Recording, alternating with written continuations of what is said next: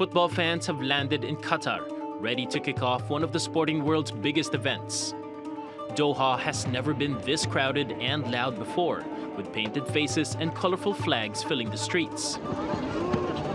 The biggest party in the history of the World Cup, and this is what we are going to do, and we are going to be present here in Qatar, and God willing, we are going to be the 6-time World Cup champions. I think if you really want to have an opinion about it, come to Qatar yourself and see, because from what I'm reading, it's not like that at all here. It's very open-minded, everyone's very welcoming, and the Qataris make us feel like we're part of their home, and it's great. So. From the point of view of an Ecuadorian, this is the first time I'm living in a country that is going to host the World Cup, and my country is the one that will inaugurate the tournament, so it is very exciting.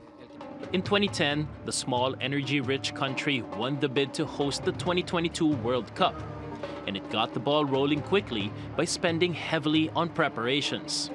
This year's event will be by far the most expensive in history.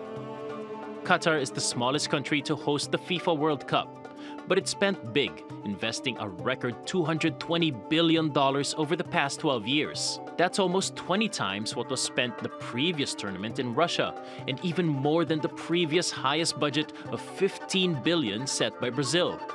The figure is equivalent to more than 112% of Qatar's annual gross domestic product in 2022.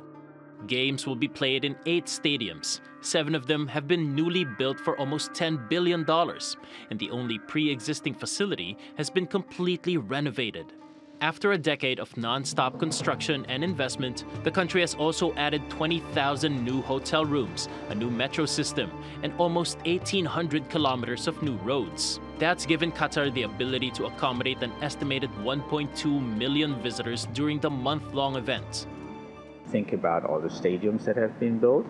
All these stadiums have already played football matches. Think about the public infrastructure like the metro system in Qatar, which has opened and has been operating since 2019. Then, of course, we just touched on the hotels. There are many, many established hotels, around about 180. But we also have maybe another 50, 60 hotels that are opening these days and will be operational during the World Cup. Infrastructure, everything else, I would say we're pretty well prepared. The World Cup is one of key initiatives of the country's 2030 goals. It sees hosting large global events as one step toward achieving greater human, economic, social, and environmental development. And the Gulf nation hopes that its spending spree will pay off for decades to come. Paolo Montecillo, TRT World.